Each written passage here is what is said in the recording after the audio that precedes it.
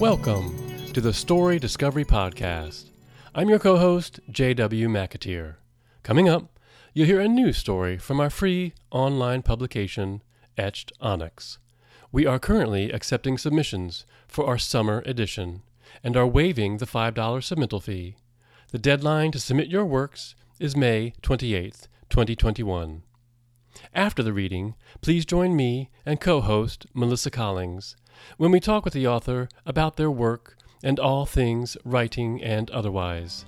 This podcast and all related materials are a production of Onyx Publications. All stories are copyright 2021. All rights reserved. Today's story is Le Petit, Le Grand, and Le Mal, written by Melissa LaDuc and narrated by Melissa Collings. Settle in and enjoy. Le Petit, Le Grand, and Le Mal by Melissa LaDuc. There is a fishbowl in my therapist's office. Not really a fishbowl. It is a perfect aquatic environment sprouting a floating flower. I believe it is the Zen Aquatic Garden Kit that comes from Target. I have seen it online for only $39.99. I want one. Have for a while now.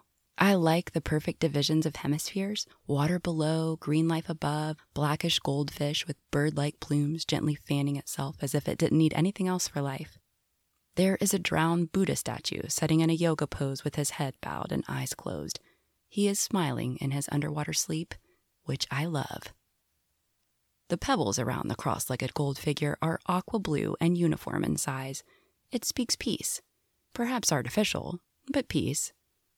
All of this in a crystal ball with a lotus flower praying above the surface. It is my goal. The fish, I mean. The floating, the perfect hemispheres, the balance. I want all that. My therapist says I am getting there. It takes time, she says, but I am getting there. My therapist also told me it would help to write things down. At first, I thought she meant for me to flesh out ideas and wrestle and come to grips by penning fears and failures that plagued my mind. I was ready for that. I mean, I have a lot of journals, flowery ones and leathery ones, small pocket size and purse size ones, filled with famous quotes and guiding questions to help reflect and pause. Nevertheless, I dropped my eyes in hesitation and began to protest, doubting the value of what sounded like lost time. But she refined her direction. Write it all out.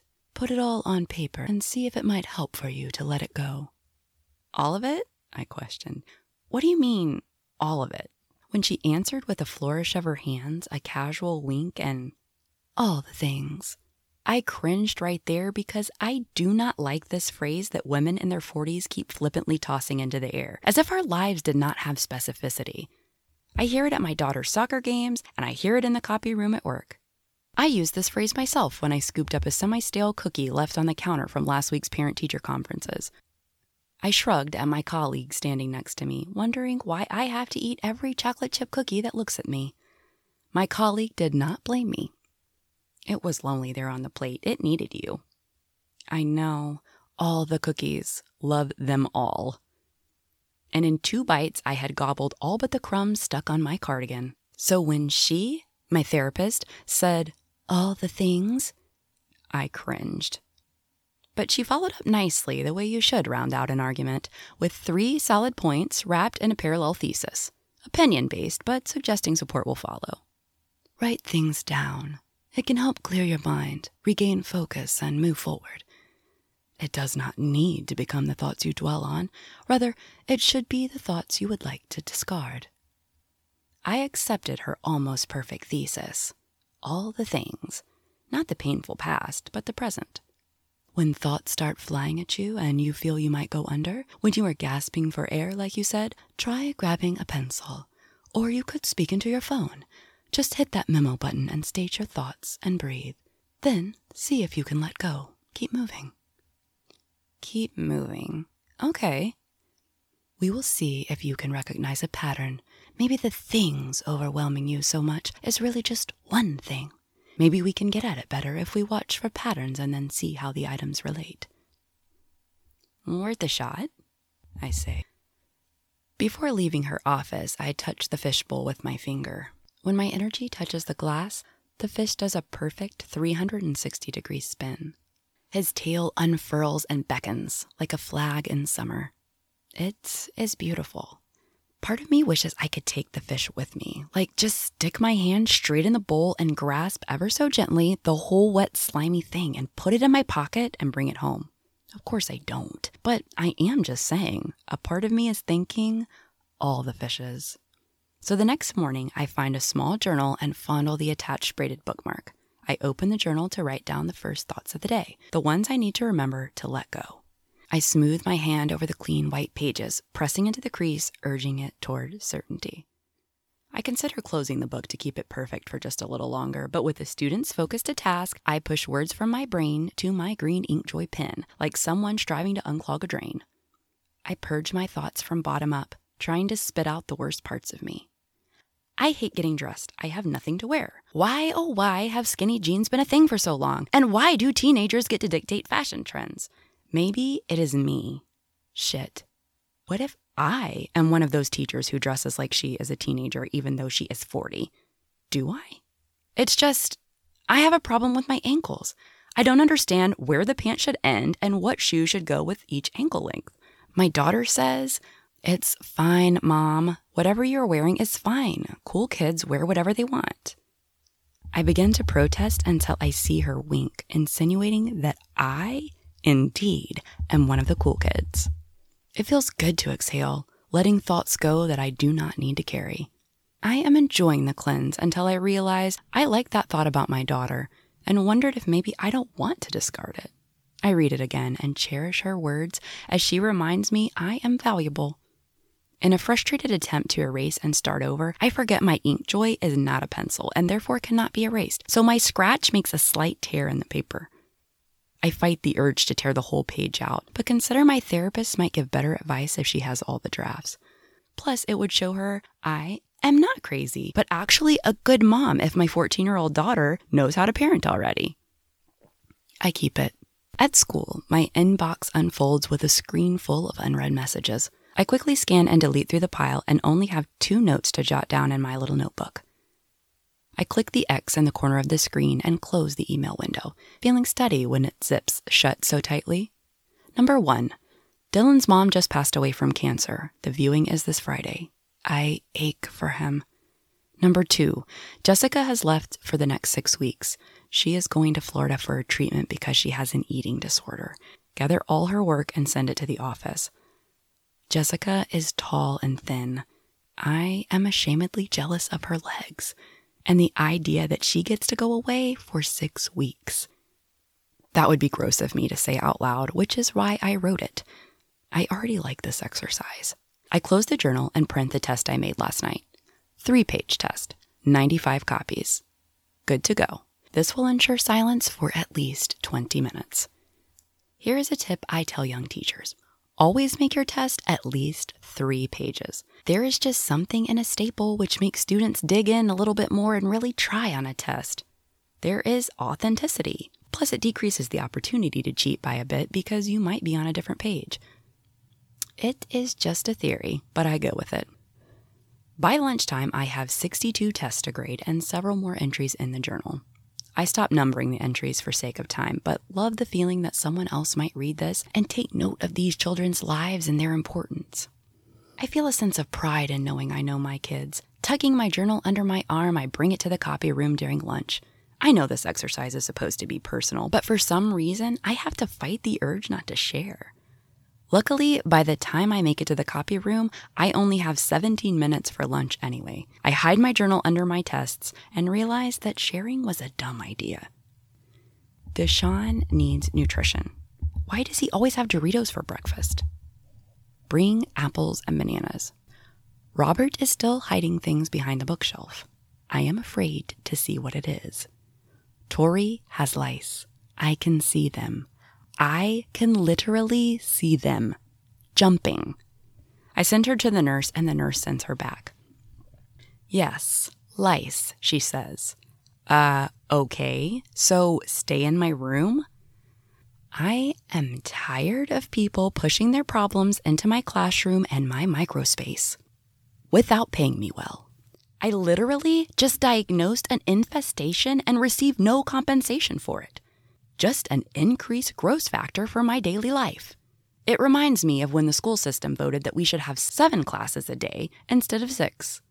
I received an extra class period for which I had to plan, 35 extra names to remember, 35 extra papers to grade, and no pay raise for it. Just simply this: do more with less. Sure, whatever. I see myself digress and wonder if it is the point of this writing assignment or if I am doing it wrong. I continue because I am not done. Jessica smells like cat pee, which makes me want to vomit. I want to stop monitoring that corner of the room due to the cat pee and lice, but I know those are the 2 lovelies who are close to failing and who need my attention. And love? I wander back in that direction and suggest that they discuss their answers as a team. There, they can help each other. Oh my gosh, am I a bitch? It's like when I let my inner voice out, it is all the shitty things I never want to say, and I usually pretend I don't even feel. I don't want to be like this. Refocus. Anna needs work for next week because she is going to Disney with her family. Lucky her. Jamal is absent for the 3rd day in a row, and I need to tell a counselor. A few kids are entering the room and they see me scribbling feverishly. I look up and nod, pretending I am checking attendance. Then I add Anna P., Chris, and Alexander, with nothing else. The bell is about to ring, and I am sure I will remember what they need because, frankly, it's my job. During my ritual restroom break at 1:27, I have time to open the journal and notice the pattern. It is people, students, too many students, too many names. I decide I am kind of proud for discovering my pattern while I'm in the teacher's restroom. And, it should be noted, on the first day of the exercise, it suggests a certain ability to multitask, of which only a high school teacher would be proud. In fact, many an insightful thought has sprung from my 4-wall sanctuary of silence. There are solid white bricks and no decorations at all in this restroom, but there is a quote of a Bible verse right above the soap dispenser. Not in a frame or anything, just a piece of paper torn from another worn-out teacher's journal with the phrase, "Peace, my child, I am with you in every moment." It has been tucked behind the dispenser for at least a year. I remember being super glad when I returned from summer break and saw the paper had not been removed. I think the teacher who put it there quit last year, but part of the beauty of the note is not knowing where it came from. Michelle, Jared, Philip. I head down to my IEP meeting with a swing in my step, thinking about how my therapist will be proud of me solving the challenge and all. The conference room is smaller than it should be, but we fit a parent, a student named Stephanie, the school nurse, and 2 principals. I am not sure if I have been summoned here about grades or behavior, but I bring my grade book, bulging, with disorganized stacks from my desk I meant to sort this morning. The room smells of yesterday's onions, exuding from the undumped garbage can in the corner. I am slightly envious of the lunch wrapper waste, which suggests time to at least order out. I wonder if the others do not smell it, or if we are all just pretending the room doesn't stink. I smile with a practiced Zen calm and note that this table needs a centerpiece. I consider buying the counselors an aquatic Zen environment with a fish and some plug-in Glade. I wonder about global warming for a minute, and if fish affect the ozone in any possible way, or if they simply receive side effects. The nurse clears her throat and begins the meeting, while the principals turn their walkie-talkies off to mute the fuzz and interruptions. I wonder what my voice would sound like through the bubbles if we did have a fishbowl here. I pick up a pen and start taking notes. For the meeting, I mean. Apparently, this student has a physical condition which requires some special requests, and I was the teacher asked to be present to sign off on the document. In other words, it is my planning period, and I am free. I nod and write "special request" at the top of my page and prepare to bullet the items of concern below. The nurse explains to me what epilepsy is and asks if I am aware of grand and petit mal seizures. I nod, having watched enough medical television shows to know, but then she says, "To help stop the seizures, the student has an implanted vagus nerve stimulator in her chest. Are you aware of what this is?" I shake my head and realize everyone else at the meeting had already been informed of the forthcoming events. I glance at the clock to see if I am late. I am not. When time unfreezes and I realize it is my turn to speak, I ask, "Could you please repeat that?" A vagus nerve stimulator. It delivers nerve therapy through a generator in her chest that provides stimulation on its own. Stephanie is fully capable of monitoring her condition, and she knows when the seizures are about to happen. I glance at the 14-year-old and doubt her medical expertise, but she is smiling. What this means in the classroom is when Stephanie is about to have a seizure, she may need to be stimulated by the magnet she wears on her wrist. She will raise her hand or get your attention. If she does this, then call me, and I will send a wheelchair to your room. Ask the rest of the class to put their heads down while you wait. I am still back at the word generator, which conjures Frankenstein-like images, but a glance at Stephanie and I only see teenager. I can't help but think of the burden she seems to be carrying so well. I am proud of Stephanie.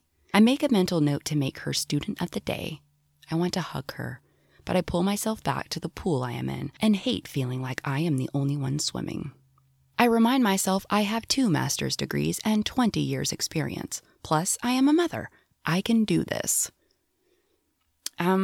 Okay, so what do I do if she actually has the seizure before you arrive? She usually has 5 minutes or so where she can tell something might happen. You will want to cushion her head and make space around her. But mostly, wait for me to arrive. I should be there quite quickly.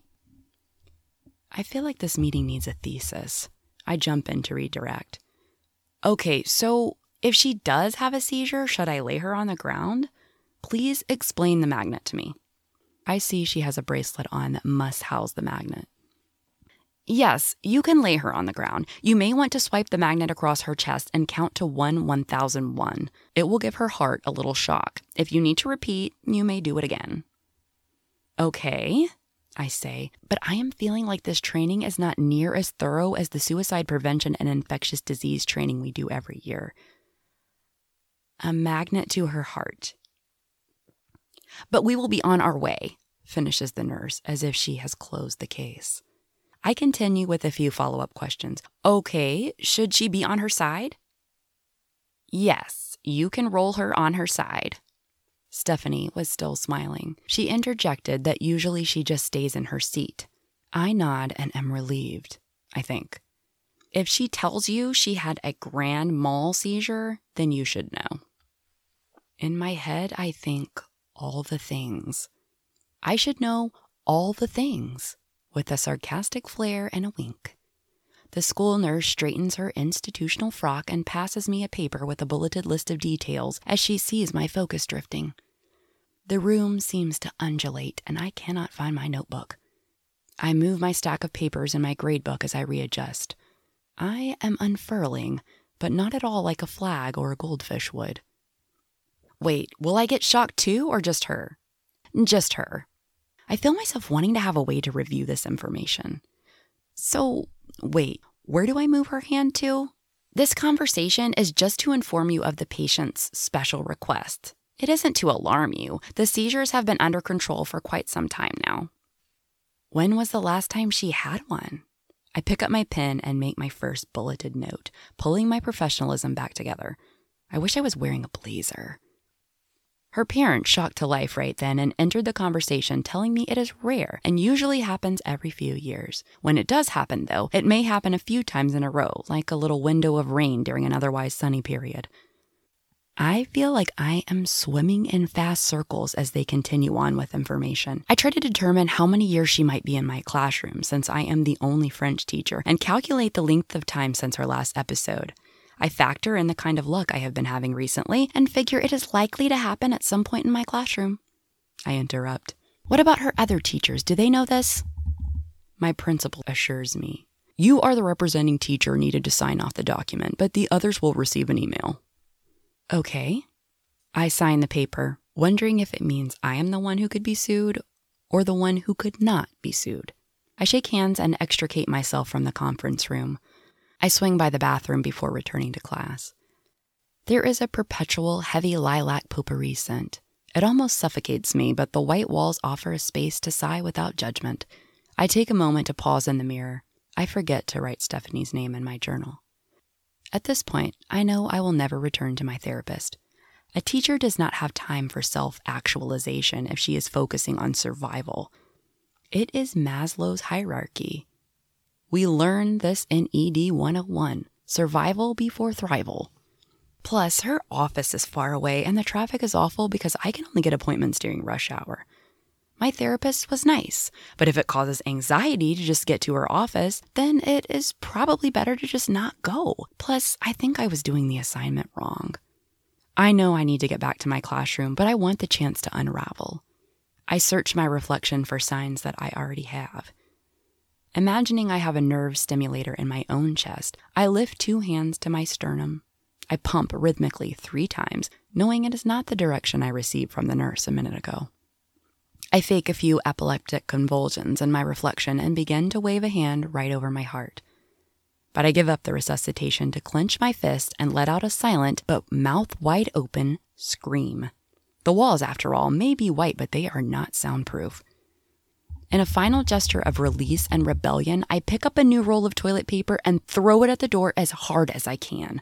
With a thud, it flops to the tile. It is still wrapped in its hygienic paper, so it doesn't even come unrolled. I am about to try it again from further away when another teacher knocks at the door. So much for my moment of release. I quickly flush and place the new roll of toilet paper back on the handicap safety bar. I walk down the hall, straightening my skirt. When I get to my room, I shove the rosy journal in the bottom of my desk behind the smiley stickers I never use.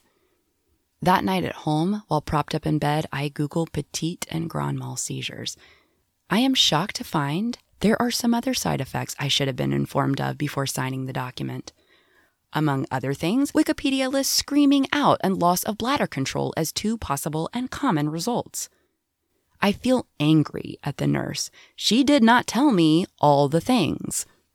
A few more clicks and I discover a link between screen time and seizures. I follow the links and end up contemplating the likeliness of adult-onset epilepsy. I consider purchasing a new nasal spray just to have on hand that studies show is effective in seizure recovery. I draft an email to the nurse informing her of my discovery and am about to hit send when I realize it is past midnight. I force myself to set down my phone and roll over in my bed.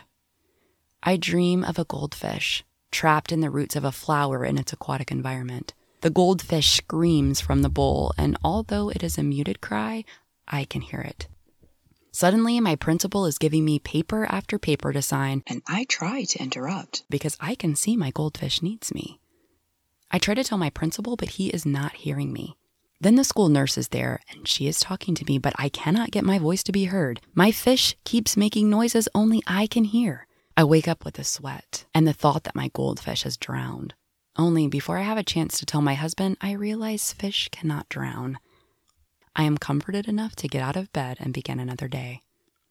A few nights later, I dream of the fish again, only this time I am unpacking the fishbowl from a box. I'm in my therapist's office, behind the desk as if it is my office, and I am apparently moving in. I open the box and am pulling out the bowl. I remove the items inside and set them in neat piles on my desk. Aqua blue stones, drowned Buddha. I pull the flowering lotus and its roots from the tank, and it goes limp in my hands. I carefully lay it down on my desk, aware of the need to preserve life. Then I reach for the fish. I hold him, cold and wet in my hand, but I look on my desk and do not know where to place the fish. For the rest of the dream, I am searching for a place to put the fish while it gasps in my hands. It never occurs to me in my dream to place it back exactly where it belongs, in the water.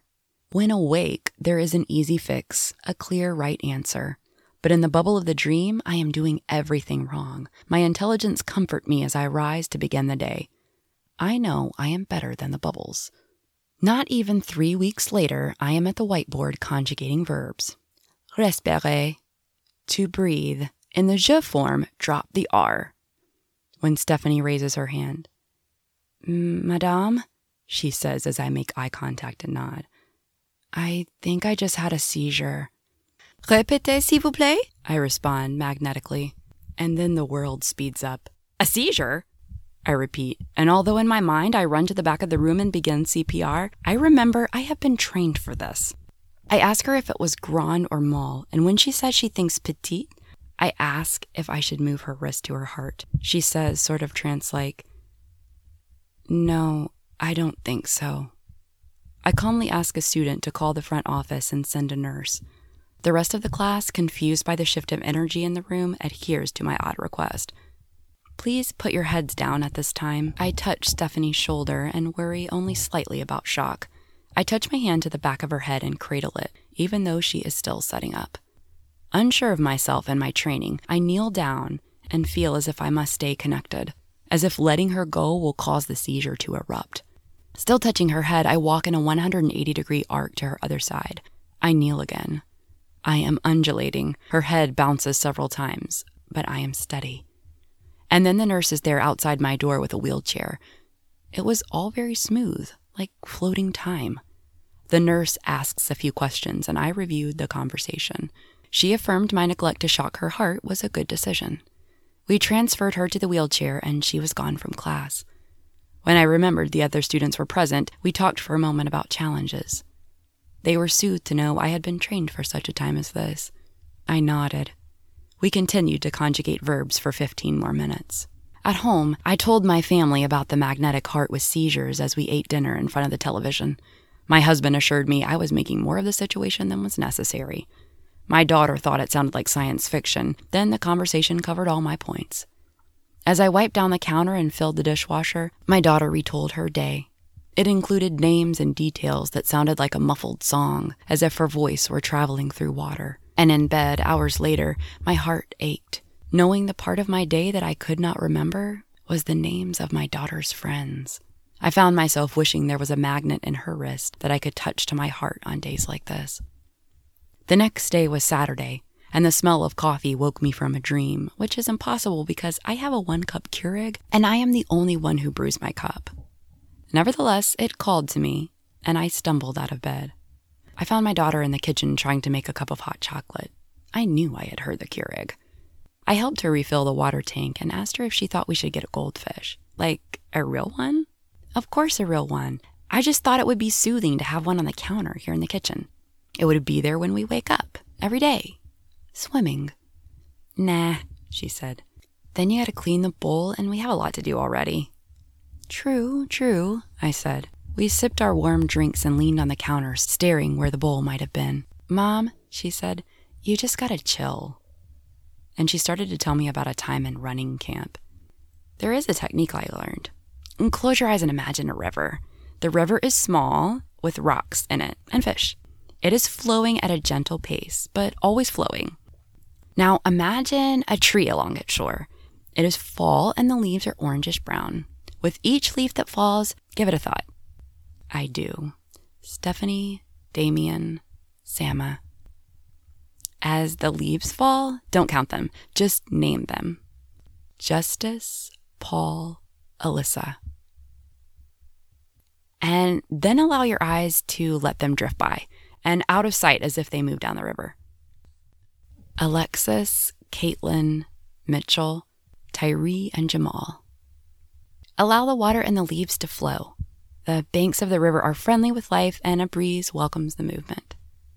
I like the exercise even more than the goldfish. It is organic more than it is zen. I am not drowning, not even a bit.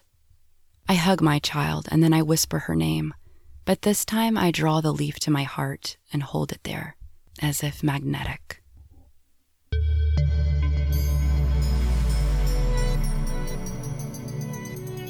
You've just listened to Les Petites, Les Grandes, and Les Mâles by Melissa Leduc. And we have Melissa on the show today to talk about the piece and writing in general. So welcome to the show, Melissa. Well, thank you so much. I appreciate it. I'm excited to be here. Oh, great. We're so happy to have you on. So thank you. First things first, just give us a little background about yourself. Sure. I have been teaching in the classroom for 23 years or so now. And we always start with our jobs. But I guess my true identity is I live on a farm in a small town in Tennessee. And I have twin daughters. And my husband and I are really happy to be living on a farm. We've moved out here after many years in a suburban cul-de-sac, and now we have some acreage, and we're horse boarders, so we're a boarding facility. We have horses and animals everywhere that I found out I was afraid of after I moved out here. But my daughters are 15, and they help a lot on the farm. But me, I wake up in the mornings and head to work to teach. So I teach great. English and French. Mm-hmm. What grades are you teaching? High school. Always in the high school classroom. So, yeah. Terrific. Very neat. Well, this piece feels like it's an insight into the behind the scenes of what it's like to be a teacher. Yes. Did a particular incident inspire this piece, or where were you when you thought, I want to write this? So it wasn't, I guess, in the moment that it happened. I guess years ago, maybe 15 years ago, I did have one student who had a magnetic thing with her heart that I never understood at the time, but I did some research to figure it out. But in the moment, I didn't write that. I really wrote this piece the first week when we were off for the COVID break. And it was just, I had no idea how long we would be out. And as a teacher, I was just like, yes, a week. I need a week vacation. I remember being super excited to have this time at home because it had been an unusual year in the classroom where my student level load had gotten pretty big. So I had 7 different classes with 35 kids in each class. And wow. Which is a lot, and I was, yeah. I think as a teacher, if you're a mom too, there's a constant pull where if you do well in the classroom, you turn around and you look at your house and you're like, yikes, no wonder I'm having such a great day at school. I haven't swept the floor. Right. There's that pull. Yes, and so I was feeling that heavy, and so I just kind of sat down that one week when I was thinking, oh, good, a little break from school. That turned into be a very long COVID break, But yeah, and so I was pulling up some of my most stressful moments. I guess that's what it was. Well, it's a really fun piece because, at least for me anyway, I could feel the energy and sort of the, not frantic, but just, it's like this person is really trying to do a great job and they are kind of stressed to the limit, and it starts off real fun and then you got a good humor in here. Yes. It's a fun piece. You did a great job with it. Thank you. I definitely went through many versions of it, and I remember the first time I had somebody read it, some feedback I got was, I don't know, it doesn't sound like there's really much conflict in this story. It seems like it's just somebody getting older who's having a hard time with life, and I just took that, and I thought, isn't that enough? That itself is a story, like, that's a lot. But so I tried to pull it together, and so I had some fun doing revisions, and probably my best critic with it was when I let my daughter read it. One of my daughters read it, and that was fun to hear her take on it, some of her thoughts about the story. So, did she love it right off?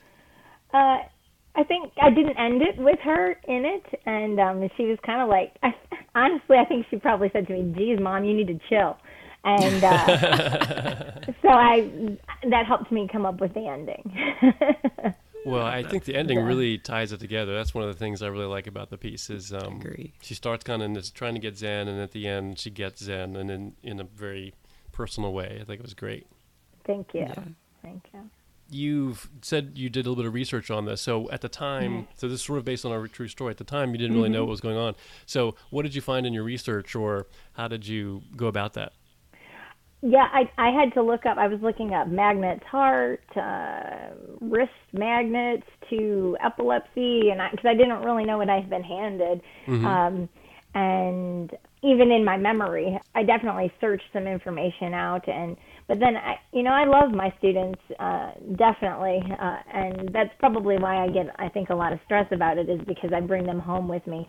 And so I just remember thinking I needed to understand this more, and that the meeting I had gone through gave me nothing. And I honestly remember worrying about everything I signed, because you sign so many documents. And so that, I don't even remember what it's called now, vagus nerve stimulator or whatever. And I remember the difference being like, you don't need to use it on every seizure, just if it's the Grand. And I'm like, how will I know when it's that?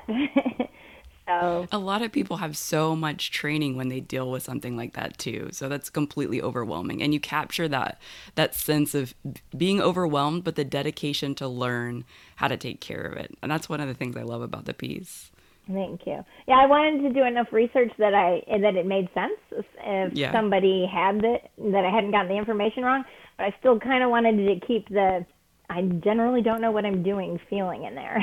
Yes. You did Which well. I guess I'm good at polishing that moment of being a little confused. Yes. You captured it in a way we could feel with you. We could relate. Did you learn anything about yourself when you were writing this piece? When you visited a past event and now you're kind of thinking about growing as a teacher, you think you pulled anything and were surprised? I was surprised that as I shared the story with a couple more friends, at the amount of people who thought, like, there's really not, she's doing a good job, people kept saying about the character. Mm-hmm. And, when I share it with my friends, I'm like, this is fiction. Right. I'm very quick to say, not everything in here is what I believe. And but definitely my friends are like, no, I see a lot of you in there. And so I was surprised when my friends are like, yeah, but she's doing okay. She's got it together. And, I just think this time of this past year, when it's been a tricky, busy year, I think we've kind of visited the mental health of the nation and people. Yeah. And as a teacher, I'm very much aware of helping the mental health of my students. I always have been. It's something I'm concerned with, their physical and, mental security in the classroom. Mm-hmm. But it kind of reminded me as I wrote the piece that maybe I needed to take care of my own mental health in the classroom. And or in my home, in my life. And since then, I feel like I'm in a better place. I switched jobs. I'm now teaching English again instead of French. I have a smaller classroom, and of course, it's been a hard year no matter what. But it was a neat reminder in the reflection of the story that I have to take care of myself, whether it be buying a goldfish or just allowing myself to breathe at home a little bit more and let go. And also I wanted to learn that it's okay to get mad. Like, I have a hard time letting my characters that I write misbehave. Oh, that's interesting. I feel guilty when they say things they shouldn't. And, yeah. And so I just kind of told myself that if it's okay for her to do that, then it's going to be okay for me one or two times to have something, happen that I'm not that proud of. It's okay. Yeah. That's terrific. So it's kind of healing. Yeah. We all have those moments. Yeah. So because I guess we had this sort of period of no school for a while and the whole Mm-hmm. COVID situation, have you been able to write more, or is it affected you in a way that's hit your creativity? Because I know that in some authors that we've Mm-hmm. talked to, at least initially, some people took off and they wrote a lot, and others were sort of just shut down by the overwhelmingness of it all. Yeah, that's interesting. Definitely the first response was, I'm writing. I wrote a play about COVID. I've never written a play before. That's terrific. It's never been published anywhere, but anyway, I wrote a lot, and poetry, I was trying different genres, and over the summer, a lot of writing. And then once school started, and I have had a classroom that is simultaneously virtual and live. Oof. Oh, wow. So I'm just, had to throw all my energy into becoming, a Zoom semi-expert and, all those different things so I haven't been writing, but I've always been a little that where I push and then I let go and push and let go. So I feel like I'm on the release and I can see summer coming. It's spring break, and today's really my first day of spring break. So maybe we'll get back into the writing again. Yeah. So that's when you write. You write when you have breaks from school. You take advantage of those little moments in your busy year. Honest, too, at the beginning of the day. I'm out the door by 7 a.m. in the mornings, but I often set my alarm for 4:45, and nice. I come to my computer, and I've been doing more editing right now. That's why I didn't mention that first, like just kind of rereading what I've written and reading other pieces. But I like to have, coffee for an hour or so with me staring at my writing and the craft of it anyway, either reading, writing, or editing. So I do make time for it. But, that's great. Well, you and Melissa are on the same page in that regard. Oh, yeah. I'm an early riser. I love to write in the morning. Yes, the morning's the best. If it's past 11, I'm like, well, I'm not writing today. Yeah, same. All my good thoughts have flown away by then. I know. And one of the worst things is if you don't get to get everything done. I have to stop at a certain time because I got to take care of my kiddos. Yeah. And then I'm like, oh, I'll come back to this later. Well, you'd never have the same momentum if you get stopped. At least I don't. And then at night, I'm like, okay, I'll pick that back up. You get back, and then it's like, I'm just so tired. I can't put sentences together. So you have to capture those moments when you feel good. Yes, and I, sometimes I'll have that phrase that's running through my head that I just want to get out, and so that's when, if I can remember that and do it in the morning, then I can build from things so easy, and I don't have to think about where it's going. It just kind of happens naturally. Yeah. But I do like to space out the writing too. I think it's okay sometimes if I feel like I'm still writing in my head, even if I haven't been back to the computer sometimes for a day or two. Sometimes words just kind of like dip into my mind over, repeatedly, and they're there until I put them down, and I have those little clippets. I'm like, what was that for? I don't know. Tell us more about those. Is that more of a character talking about something, or do you hear a conversation in your head that you want to get on paper, or is it an idea that you need to flesh out? It's usually an idea that I'm trying to flesh out, and then some words or like a metaphor or an image. Lately, for example, I've been thinking of this idea that it's really neat. We always talk about how your kids are like you, and but I've been thinking, like, what about if I and the things that I like to do aren't really me, but are from my kids? So like this backwards like DNA, like it comes from my daughter's DNA showing up in me, because I used to love horses, and I am terrified of them now. Don't want to do anything with them. But it seemed very important for me to when I was 10, I remember like I just had these like visions that I don't mean like a real live vision, but I loved horses, and it was like I felt like they were going to be a huge part of my life. And now that I'm here and I live on a horse farm, my husband's a trainer, like I don't want anything to do with them, but my daughter is 100% into that. And so I want to pursue this idea that time moves backwards, and that you have your kids' ancestors and like my kids, like what if there's something in me right now coming out? Anyway, so I get an idea and I run with it like that, and I think that's complex. I don't know how I'm going to explain that into a poem or a story. So if I can find a trace of it in something, I'll be like, and I'll write that down. That's great. That. I like that you keep it in your head too. If I relied on keeping an idea in my head, I would lose it, because every time I think, oh, this is a great idea, I'm gonna write that down later, it's gone. I don't ever bring it back. So it's awesome that it keeps talking to you. I think that's a talent. Yeah. I like how you said that. Keeps talking to you, because that's what it is. It's just like, it's like, don't forget me.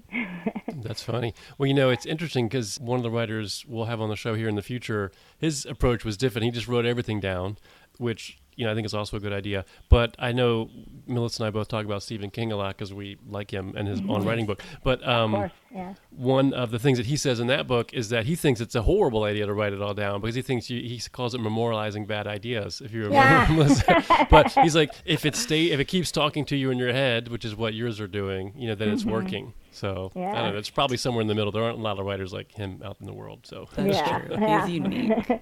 Definitely.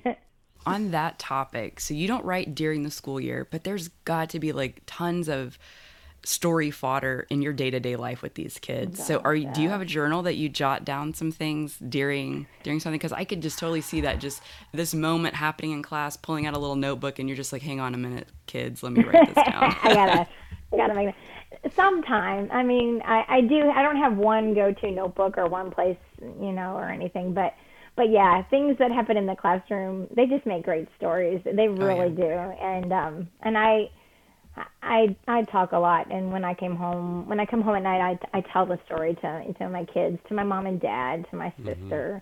Yeah. So once I've said it out loud, then it's memorable. So again, I just keep it in my head. That's terrible, but I'm so jealous of but that. Maybe that's why my character in my book. That's my thing, is like I always have something in my brain that's just like running through, like, remember that story. So, but lots of things in the classroom, and definitely this year has been such an interesting year that I have felt like I want to return to this year, but I really want to give it space. I need to buffer this year.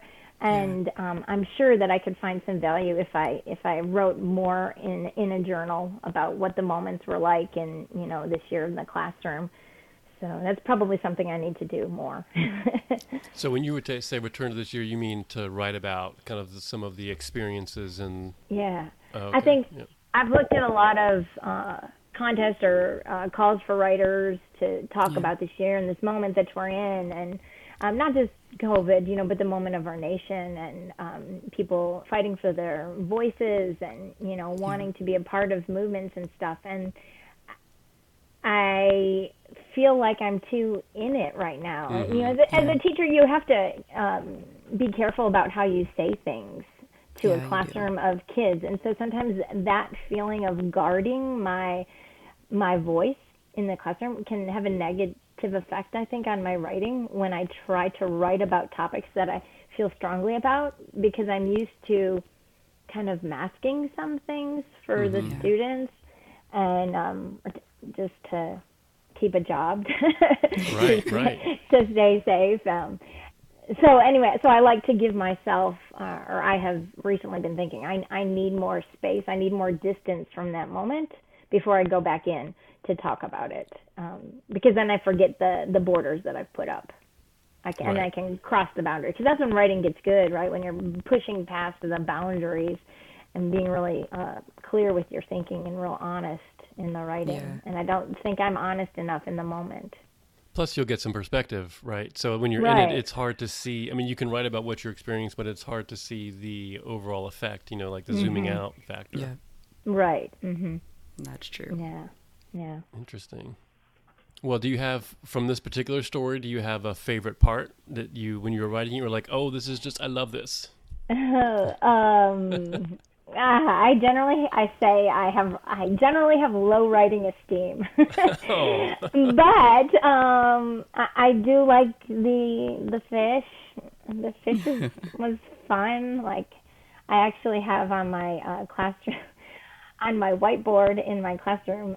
I don't know where it even came from, except I'm sure from a student, because sometimes that's just how things arrive in your room and you don't know where they're from. Mm-hmm. But it's a picture of a goldfish in a bowl, and it's transparent. Like, you could, if you held the picture up in front of your face, you could see through it.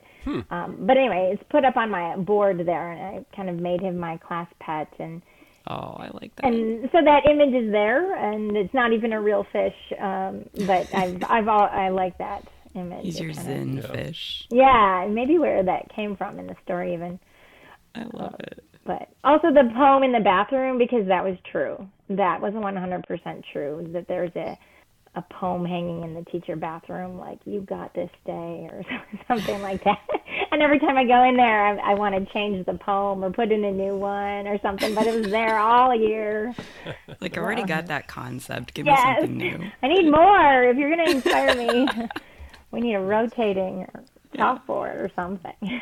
That's fun. Well, my favorite part of the part that I enjoyed the most was the sort of the principal, the gathering in the small room, sort of relaying this information, kind of just dropping it on the teacher and then walking away. And the teacher's kind of like, wait, and I just thought that was so true. It felt like you've gone through that, Yeah, definitely. Definitely. When you show up to your IEP meeting and everything's classified, and you just sit down and you feel like everyone knows something and you don't even know what you're there in the meeting for. So that feeling, there's just this, that's teaching.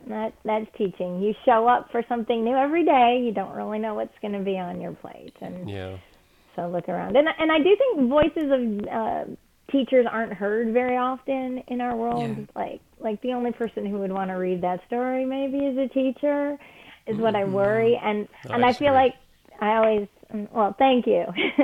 But I definitely want my students' stories to be heard. And so I try to be authentic, and if I'm telling them, use your voice, share what what the things that you go through, then I feel like, okay, so I got to be authentic here. I need to be doing the same thing. And I think sometimes parents, don't realize, and my daughters are 15, so I have high school students. I have to turn around and go in as a parent to a teacher conference. Right. And I try to remember that situation, and I just feel like I'm not sure parents really understand how many individualized cases we're hearing. I have 100 35 to 170 students per year, and you've been teaching 23 years, that's a lot of people I've known. Oh, yeah. So for a teacher to keep things straight, it's a lot. But It is. And you have a huge responsibility as a teacher. You're, what is that phrase where the kids of tomorrow are learning from you today? Something like that. I don't think that's the quote, but you can make it one. That sounded good. I'm butchering that, but here's my own. Right. I like it. We should write that one down. But yeah, I think a teacher's job is so important.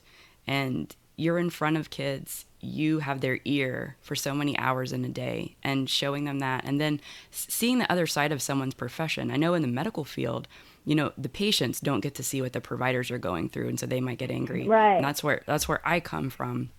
And so I can totally relate. So in the teacher's part of things, there's so much that we as parents or just the general public don't know. How much pressure is put on you, and how you have to follow all these rules. You have all these temperaments of these kids. It's fascinating, but it's a lot. Yeah, right. Definitely.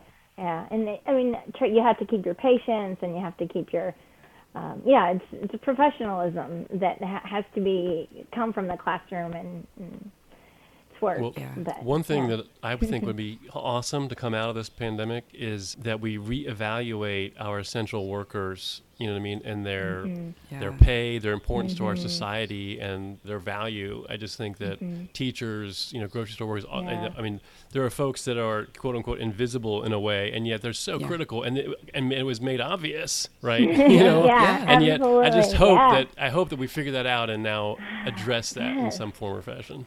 I agree. I hope so, I too. agree. Yeah, it would be one of the positives to come from the hard time there. Yeah. Oh yeah. So I'm going to transition a little bit and talk about, with all this time that you have spending writing, teaching, what do you read? Do you have time to read? I know they say that if you don't have time to read, you don't have time to write. Yes. So tell me, when do you read? What do you read? I read all the time because I'm, especially this year, for example, I'm back in the English classroom, left French, so I'm always looking for a new lesson, a new idea. I teach advanced placement language, so articles, speeches. This year, I reread What to the Slaves of the 4th of July by Frederick Douglass, and oh yes, this is so good. Yeah. And I just want to so I brought that into the classroom, aligned it with things that are happening in current events. And then Thoreau, I love Thoreau because I'm a farmer, and and I grow things, and that's what I do in the classroom is I grow minds. So I just read all the time because that's what I'm bringing to school. So my career this year has helped, provide me for that, provide time for me to do that in the mornings again. That's what that hour I really try to. I count the reading hours as hours working towards the writing. I do agree with you. Like the two go hand in hand. Definitely. I can read in the evenings, and so when I can't write, but I want to work on my writing, then I read. Yeah. Although my eyesight's gotten worse this year with all of the computer. I've got everything blue that I can find because I'm like, oh Lord, don't take that from me. If I need this, I have to be able to see these words. So I'm getting all my blue glasses, and I'm going to invest. I don't know if they have blue lens contacts. If so, I'm going to get them. Oh, you mean the blue light filter? The blue light, because just teaching digitally, staring at the screen more so, than. When you want to write, you come back to the screen, and I'm like, But yeah, I do a lot of reading in the evenings as well. I love it. You're around words all day. Yeah, I love it. Yeah, words. That's a good point. That's something. Yeah, reading at night, I do that. I go through phases of reading at night, but it's too problematic in that if I'm really into a story, then I'll stay up. You know what I mean? I just. My self-control on a part of a story, I want to keep turning the pages. It's too hard to put down, and then I end up sacrificing sleep. But yeah, I do have my best friend. She is amazing, and in the mornings I talk to my sister, my best friend. I have about a 45-minute drive into work, and my friend and we will talk, and I can send her 3 lines from a random book and she knows nothing about, and her response is always yes. those words. And so it's having somebody in my life that I can just point to this, like this little spot, no matter what the book, like when I'm like, this is what I'm talking about. These are the words. And it could be about raising kids, or it could be about needing peace, or it could be about politics. And she's always right there with me. So having somebody I can sound off like that too is super helpful about when I read. Mm-hmm. That's such great. A confidence boost too. To have somebody who you can bounce ideas off of and who is supportive of you, that is a huge deal. It really is. She's amazing. I love that. And my sister too. Yeah. Well, hey, so we noticed in your bio that you've been published internationally for some poetry. Do you write a lot of poetry, or do you have a preference between poetry and prose? I write poetry most often, probably because it's short, and so you can have more time to do it. I think I can get going, and whereas even when my short stories that I've written, I almost do like the first draft in one setting because I just feel like I have to get it out. And so with a poem, I can do it in the amount of time that I have, and then go back and chunk it and rework it, a lot of times, all the while considering the entire piece. And so I guess I work holistically like that. I frame my pieces in the beginning and the end. You can see it in the story, I think. Like I have to have a connection through it. So I do prefer to write poetry, and stories are new for me. Yeah. Oh, wow. That's great. Yeah, I like that. Yeah. I've heard a lot lately that poetry really influences the way we write, and that you can have that sentence structure and how it flows can give you a more beautiful prose when you're writing, and inspire a language that just pulls you into the page. So I really like that. I do this exercise even with my students where I guess the first draft maybe I write of a poem is generally me telling a story, but kind of poetically. It still looks like a poem on a page, but it reads very smoothly. And then go back and cut, delete, make it as short as you can. And so one of my favorite assignments is to give my high school students, like after we've read something like a powerful story, maybe a Hemingway piece, or Shooting an Elephant. I think we did it with 1984. Author Eric Blair, and I say, okay, you liked this story, you know what the theme is, we've talked about the words that they use that are powerful, now walk away, rewrite that story as a poem, and so that gives them that idea, and I think it's just a great writing tool. So I try to do that and mirror it in my own writing too, and then do it in reverse. I go back and I take a poem that is super small and tight, and I say, where's my story in my poem? And so I kind of work with one moment in time in one piece and push it a couple different ways to decide, would it better be told in this format or this format? So yeah, great. Very cool. I like it to do that as like a writing practice because then you're not always like, what should I write about today? I don't really have writer's block. I sometimes might write something that's not, a lot of times I write things that I'm not like over, head over heels about, but I don't stare for a long time at a white page. I just take other things and transform and keep thinking. That's true. How it would look best. Yeah. Well, it keeps the prose flowing, I guess, or the poetry flowing. Yeah, I guess and try. That's good. Yeah. Love that. Well, believe it or not, we're coming close on time already. Melissa, do you have a question you want to throw in before we get to our last question? Well, I think one thing, with you being a teacher and having a lot of people to influence, and being an author, you're influencing as a writer as well. So it's two ways to influence people around you. What is something you would just love to hear from one of your readers that you did for them? So like they would walk away after having read my piece? Yeah, they read your piece and they felt this way, or this inspired my life in such and such a way. What would be like your ultimate piece where as a writer you would be like, this is why I write, because somebody said this thing to me? I hope that the readers of my pieces are encouraged and that they find strength in themselves, and that maybe in some of the characters they might see, themselves, and that I liked that thought, I guess, that I heard people say, like, she's doing a pretty good job. And to walk away and think, hey, maybe I'm doing a pretty good job. at least I'm better than this character, or something like that. Just so that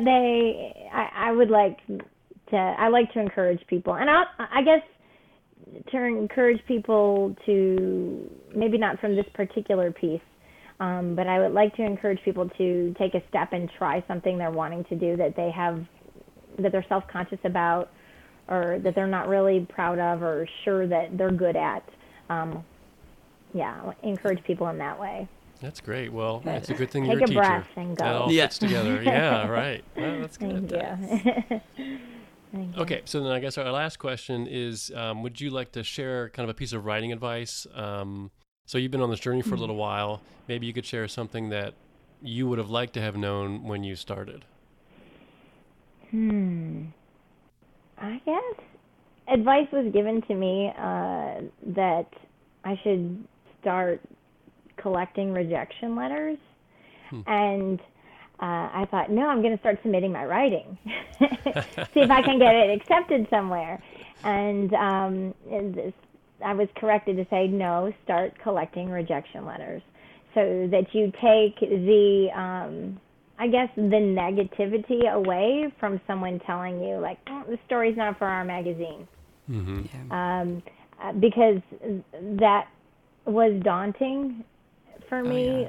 And I was like, but yeah, when I heard that from, I don't know if I read it or if a friend told it to me, but definitely my friend and I talk about it now. Like, I should be hanging up all my rejection letters all over this room and find inspiration of them. I'm not that good yet. I put the rejection letters away, and I'm like, I'm back at it. But Submittable that's collects what I them all would for share. They do. I've got a whole long list. They can remind you anytime. Yeah, just open up that screen and take a look at it. Yes. So that'd be my advice, would be like, just go ahead, think of it as a collection and try to look at it not as like, oh, I'm going to be published, I'm going to find a way. Like, then when you don't achieve it right away, you can feel, kind of poor about your skills. But if you just remember, you're just putting it out there, you got to find the right readers. You have to find the right audience. Have you read all these magazines that you're submitting it to? No, you haven't. Right. So Right, of course not. dig back in, and it's okay to be rejected. It's okay to just accept that. It's not me, the rejecting. Yeah. It's what I wrote one day. Yeah, Exactly. that's great. Well, that's really good advice. It is. Thank you. All right. Well, I think we'll leave it at that. And Melissa, thank you so much for coming on the show. It's been great to have you on. Thank you for submitting, and we're really excided to get your piece out there into the world. I want to say real quickly, Melissa, I when I heard that I could have you read the work, or I could read it on my own, I went online to listen to your voice, and I thought, oh, I like her. And I listened to some stories that you did, one that you had written, and I was impressed by your work. So I just want to say, I love this opportunity. Thank you very much. It's been exciting, and I'm looking forward to you reading my work. So there's nothing like hearing somebody else read your piece. You get a whole different feel for it. So I'm so excited to have read it, and it's been a treat for me. Yeah, thank you. Yeah, great. We're very happy with Melissa doing that for us. She's got that reader's voice. She does. I might have you zoom into my classroom one day and have you teach for me, too. Great. Right. Thanks so much. Okay, Thanks, thank Melissa. Thank you very much for listening. We hope you enjoyed the show. If so, please help us spread the word by telling your friends, giving us a rating on your favorite podcast app, or, better yet, shout it from the rooftops through your social media outlet of choice. The Story Discovery Podcast is a free, narrated podcast of the works that appear in Etched Onyx magazine, edited by J.W. McAteer and Kevin McMahon. All stories are available for free at onyxpublications.com. That's ONYX publications.com. If you'd like to support the continuation of this podcast and or the magazine, please consider a small donation through Patreon at patreon.com/Onyx Publications. As a nano publishing house, we are always looking for new stories to showcase. If you'd like to submit a story for consideration, visit the submissions page on our website. Until next time, keep reading and writing.